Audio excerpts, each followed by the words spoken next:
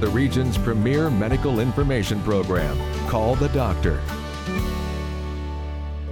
Melanoma is a specific type of skin cancer. The American Cancer Society calls it less common than other forms of skin cancer, but unfortunately more likely to grow and even spread. Dermatologists say they're finding more melanoma than ever before and in younger patients than ever before. We wanted to make people aware of their sun exposure, their moles, and what role family history might play in diagnosing it. The rise of melanoma on this episode of Call the Doctor. Hello and welcome. We are so glad you are with us for this season and this episode of Call the Doctor. We're talking about melanoma tonight, and we're going to get right to the panelists. We're really excited to welcome you all to the set here tonight. I'd love if you could introduce yourself and let people know where to find you. Yeah, thank you. Thank you for having me. I'm Dr. Ali Chitalia. I work at Geisinger Internal Medicine in Mountaintop, and I'm also an informatician for the Steele Institute at Geisinger, and I also work at the Graduate Medical Education, taking care of the diversity, equity, and inclusion sense of it. Yeah. Great. Welcome back. Thank you. And hello, doctor. Hi. My name is Lisa Thomas. I am a hematologist-oncologist at Hematology Oncology Associates of Northeastern Pennsylvania in Dunmore. We are a group of 6. We all specialize in hematology oncology. All right. Welcome. Thank you. And you, sir? I'm Stephen Schleicher. I'm a board-certified dermatologist. I run DermDocs dermatology centers. We have 8 offices, the closest one being Sugarloaf. Great, and welcome to you. Thank you. I love that this panel is diverse in the different times you might see someone who has melanoma. So we'll use that to our advantage, I think, as we go through this panel. But first, I kind of want to start off with just the very, very basics that I think people confuse melanoma with skin cancer when one is a version of the other. I guess we'll start with you. Can you explain the difference there? So there are different types of skin cancer, right? So one is a basal cell cancer, very common. Squamous cell cancer is another very common type of cancer. And melanoma is a type of cancer, but it is skin cancer. It is not as common as basal and squamous cell cancer, but it occurs in the skin, in the melanin-producing cells when they get berserk and start to grow. That is what we call a melanoma. Could you go into detail about the different types, doctor? Well, yeah, I mean, basal cell is very, very common, okay? Our president and his wife just had basal cells removed. Reagan had basal cells removed when he was president. Lots of basal cells, 2 million a year. Melanomas are 100,000 a year. Okay, so they're very less frequent, but they're far more deadly. Okay, and that's why we're very concerned when we hear the word melanoma. And of course, with oncologists here, she knows, what melanoma can do and how it can spread. Is it that melanoma is skin cancer that has spread, or it has a different shape? It's an entirely different kind. It's just a different organism. Okay, and most, basal cells don't really spread internally. Whereas melanomas, yes, they will kill you. Okay, if you let it go, you'll die from melanoma. So he talked. We'll, I guess, kind of get right into this. What are some of the other differences between skin cancer and melanoma that you see, doctor? So melanoma is a type of skin cancer. We talked about basal cell. There's also squamous cell and melanoma. So in the hierarchy of how serious they are, basal cell being, like we alluded to, would be the least serious, and doesn't metastasize, usually is treated by the dermatologist, local excision, and you're done. Squamous cell, a little bit more complicated, may also need some additional treatment like radiation, doesn't need chemotherapy. Melanoma is the more serious of the 3, the most serious of the 3. Absolutely needs to be addressed surgically in multi-step procedures. You also have to do lymph node sampling, and plus or minus treatment depending on what stage it is. Are you seeing more of this? Are you seeing more? We do see it. So when I before we came on the air, we were talking about when I was in training at the University of Pittsburgh, there was a gentleman by the name of John Kirkwood who was a melanoma specialist. So you would rotate through his clinic and we would see frequently melanomas. But if you, even today, melanoma is not that common a cancer like breast cancer, colon, but it is absolutely on the rise. And it is definitely becoming a cancer of younger patients, particularly women, because of their sunbathing practices.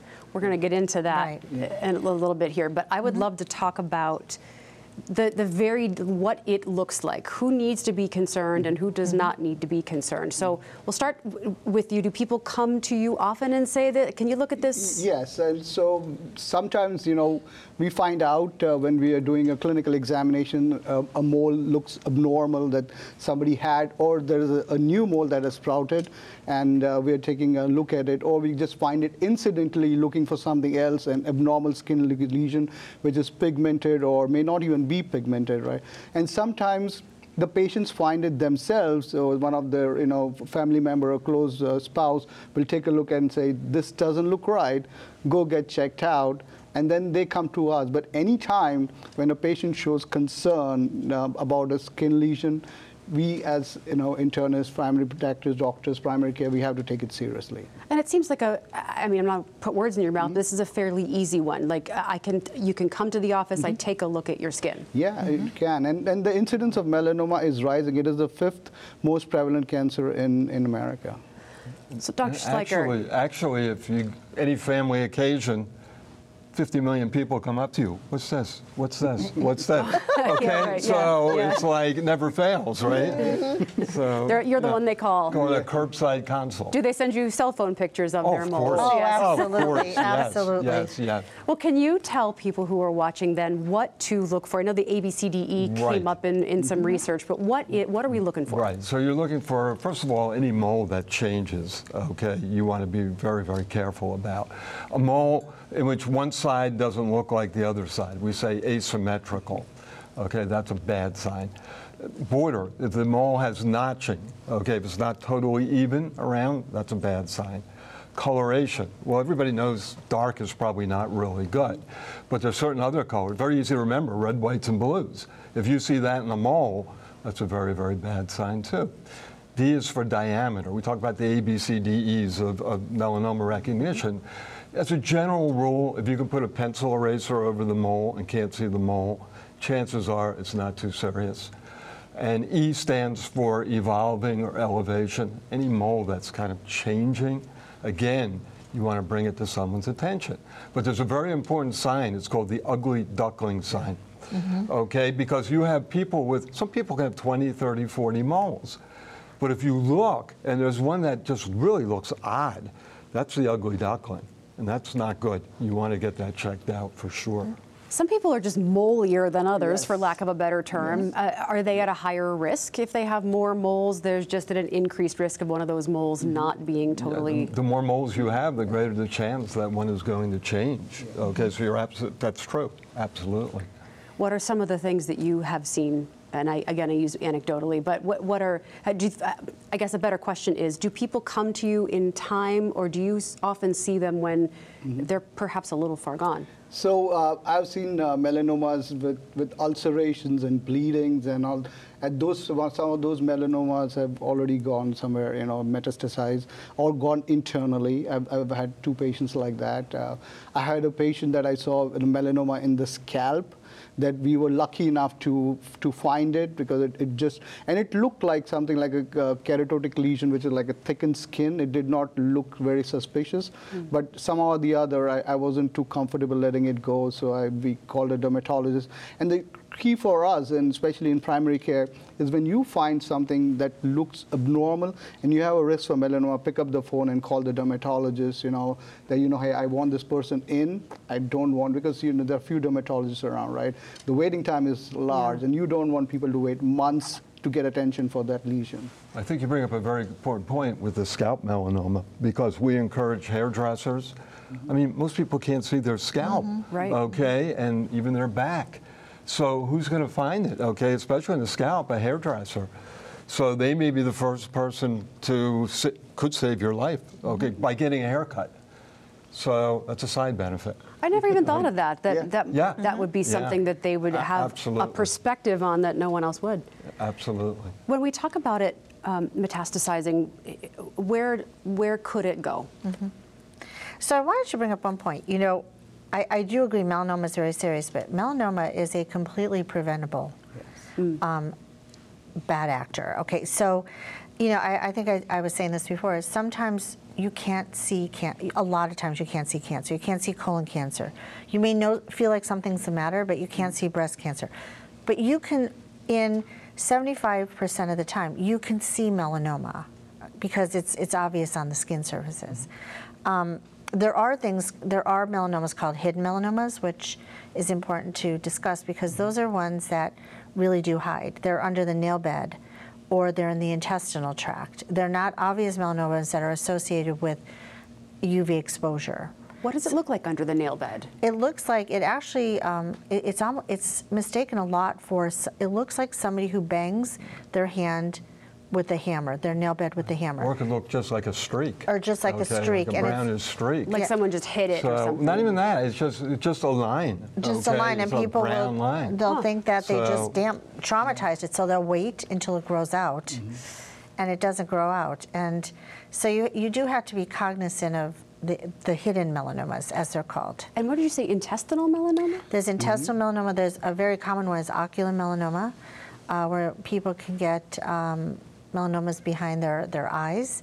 And usually they present with visual changes, and they're diagnosed by an ophthalmologist as opposed to one of us.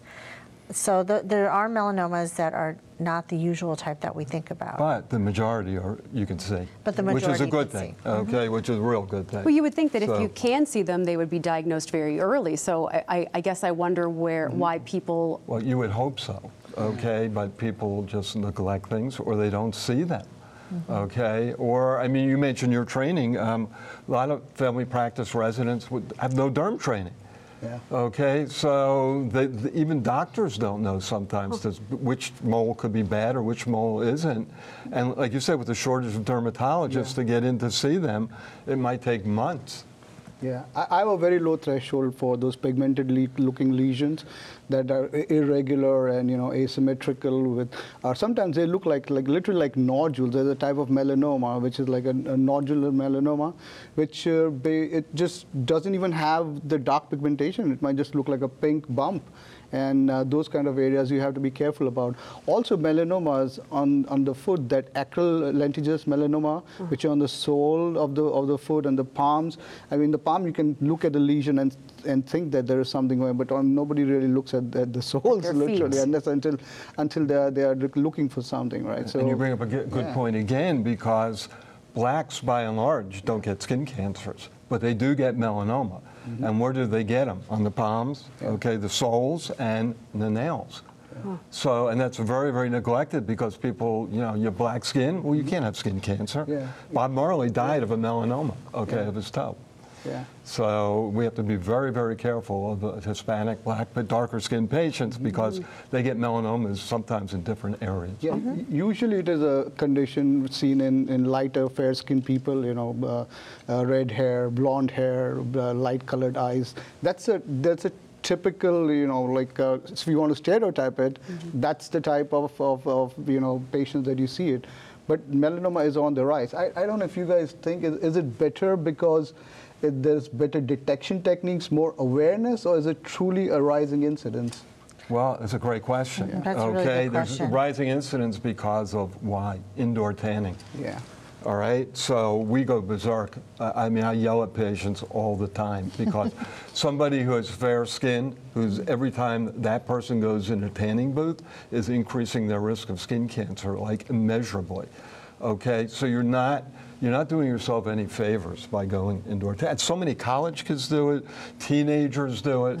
It's really horrendous. But to Dr. Thomas's point earlier on, it's not necessarily what you're doing now, but the damage that was done how many years ago? And that is a good question. How many years ago? Well, that's another great point because we see kids who are totally out in the sun without hats, without proper clothing, without sunscreen.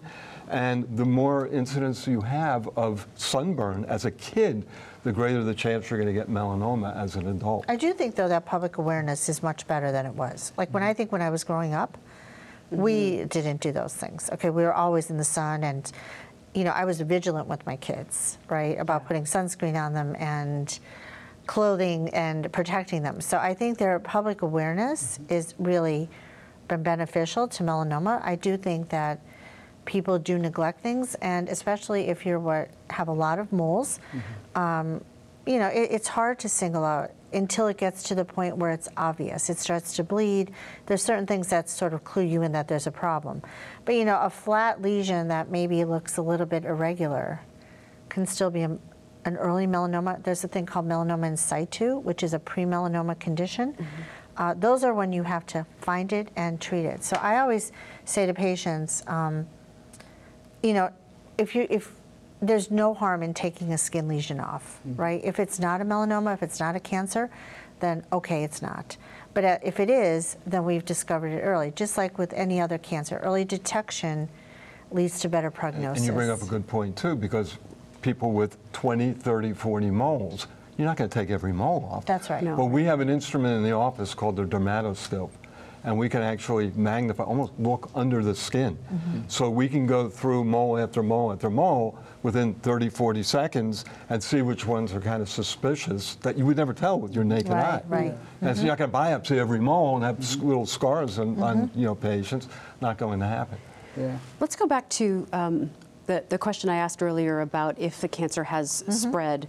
Are there common areas for it to go? Can it be anywhere in the body? So melanoma is very systematic when it spreads. So there are a few malignancies that are like that. Melanoma is one of them.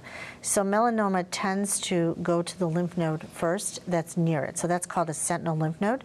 So part of the treatment process for melanoma is to biopsy the melanoma, to remove the melanoma with an area around it that's called a white excision. So you're taking off skin that's not involved to make sure that you don't leave behind any melanoma. And then the surgeon will do what's called a sentinel node mapping, and that's using a radioactive tracer to light up the node that could potentially drain the melanoma bed. So to make it clear, where you remove the melanoma, if I take it off my hand, that's the melanoma bed. That area, even without melanoma, may drain to my arm. So what the surgeon does is they take off the melanoma and then they use a special tracer and they isolate a node. And if it lights up, that's called a sentinel node. They will remove that node and they will test it for melanoma. So melanoma is not something that usually goes from, say, the hand to the liver or the hand to the lung. It will go from the hand to the lymph node and then start to spread to other places. And it can go anywhere. It can, just like any cancer, it can go to the liver, it can go to the lungs, it can go to the brain, it can go to lymph nodes and other parts of the body. And just to clarify, most people with melanomas don't need that sentinel node biopsy. It's just, it really depends on the depth of the lesion, which all the viewers, okay, the earlier you catch this, you can cure it. It's curable, okay? But if you see that it's, you know, the depth is too great, those are the people, we send for that. So just to clarify, what he's talking about is called a Breslow depth. Okay. So when you stage melanoma, you stage it based on the depth of invasion. So that means the skin is the top. How far does it go into the area below the skin? And it's measured in millimeters. So they'll say a Breslow level of 2 millimeters. And that, as well as the lymph node, the size of it will all fit you into a stage, and there's a stage 1 through stage 4. And so the Breslow thickness is how far below the skin, and that's part of the staging for melanoma. And you had all mentioned that family history, heredity. Absolutely. There's a component there. There's a component of family history. If families parents have had it, or if there are two first-degree relatives, there's a much higher chance of having melanoma. There are certain genetic mutations that some patients may carry that predisposes them to risk factors. Immunocompromised status, people who have lower immunity are at a higher risk. But let's talk a little bit about not having to go to see Dr. Schleicher or Dr. Thomas. Like, prevention is what I strongly recommend. Summer is coming, we must talk about like sunscreens, using those UV ray protections at a higher SPF, 30 at least, if needed in darker skin people. Or if you burn a lot, you have a high level of propensity of skin burns, then use a 50 SPF. And if you're going swimming, maybe use it every couple of hours. That really prevents skin damage and induction of small lesions turning into cancer or new lesions developing like melanoma. So prevention, and I really start think, early too. Start with crucial. your kids, because you really want to get a good habit going. Okay, because some people just don't think. People still worship the sun. And as you said, the higher the sunscreen, usually the better, okay? So people ask us all the time, what number should I use? Well, I mean, 15 is about the lowest, well, it is the lowest you can get. Right. But if you can get a 50, if you can get a 70, now they're more expensive, but they offer an awful lot more protection. I'm interested in the role that your immune system plays. I guess I hadn't really thought much about this until we discussed it earlier. We were talking about immunotherapy, which led us to talk about kind of revving up your own engine, so to speak, to be able to fight whatever invader. Could you talk a little bit about that? I probably didn't make much sense there in that question. No, you did. but- You did. You actually did. So cancers, when you talk about treatment for cancer, there's chemotherapy, and then there's biologic therapy or immune therapies. They're the hottest, newest thing, right? So chemotherapy, to make it simple, is just the drug that you give goes to the cancer cell and makes the cancer cell go away. Okay. Melanoma is not treated anymore. It used to be treated with chemotherapy. Now it's treated with what's called immunotherapy, and it's very dependent on how you could rev up your own immune system. So just like we talked about immunocompromised patients having increased risk, HIV patients, patients who have had organ transplants who are on drugs, their risk for skin cancer is increased. The exact opposite. What we want to do is we want to increase the immune system to help your own body to fight melanoma. So the therapies for melanoma, when we talk about, and I'm sure we've all seen the commercial for Opdivo and Keytruda and those things, those are biologic therapies. They're called checkpoint inhibitors. And what they do is they don't go to the melanoma cell and kill the cell directly. They go to your immune system and they turn on your immune system to go and fight the cancer. So they're so successful. Not all cancers can be treated with those, but they are. Or you could use what's called targeted therapies. So certain melanomas have mutations, which are very common. One is called BRAF. There's MEK mutations, c-KIT mutations. So there are actually drugs that can target those mutations if they're present in the cancer cell, and by attaching to the receptor in the cancer cell, can make the cancer cell go away. And what we had talked about earlier, too, I mean, melanoma that it's spread used to be a death sentence. Death sentence. I mean, you look at the patient, you say to yourself, this patient's going to be dead in 6 months. And now we're getting patients with metastatic spread who are alive, 10 Without years. disease. Yeah, which is fantastic. Can you be on those drugs long term? You can be on, some of them you can. So the oral ones, the targeted therapies, you can treat for longer periods of time. The biologic therapies, like Keytruda and those things, they cause autoimmune, because we're working on the immune system, so they can have autoimmune side effects. So generally, if you're treating metastatic disease and you get somebody into a remission or quasi-remission, you can treat for 2 to 3 years, barring no side effects happening. And what might some of the side effects be? So the biggest side effects are, some of them are, you just treat through them. So what they do is they create autoimmune disorders. So one thing would be like thyroid disease. So patients may have to be put on thyroid medication. They can develop colitis, so you may have to treat them with steroids. So a lot of the stuff you can treat by just adding a medication. If the side effects are severe, like somebody has intractable GI side effects, if they develop inflammation of the liver called hepatitis, then the drugs have to be stopped, the dose reduced or stopped. So the patients have to be monitored very carefully. And sometimes we use those drugs when they've taken off a melanoma to prevent it from coming back, like a high-risk melanoma that's, say, spread to a lymph node. The patient will have surgery, they'll be without evidence of disease, we'll treat them to keep it away. Other times we treat them to try to take it away. So there's 2 different approaches. And it would be just dependent on that particular patient, that particular case. Yeah. What stage they have. Right, and That's correct. some patients who have genetic mutations, I as an internist need to figure out if there's some patient who has a melanoma with underlying different genetic mutation, then I have to make sure that the patient is getting screened for other cancers that they are more predisposed to, like pancreatic cancers and kidney cancer. So it just managing the melanoma and not looking at the patient as a whole would be disservice. And not only that, it's getting the whole family involved, because if it's genetic, some people don't even realize it. So we've got to contact the family members and let them know, and because they're at risk too. even one of the more common skin cancers that you mentioned earlier that you see a lot, the 2 million or so, I believe, was the number you gave per year. If someone has one of those, are they at a higher risk? Are they going to be monitored differently than the general population? Well, most basal cells are they're very so benign. Common. Yeah, they're very common. They're very benign, and 99.9% of them never metastasize to your lung, to your lymph nodes. They'll just get bigger. So the problem we have is getting rid of them surgically. Right. But we don't really worry about them going internally. So it's a whole different ballgame. It's a whole different But type the same of risk cancer. factors for basal cell and squamous cell are for melanoma. So it's sun exposure, immunosuppression.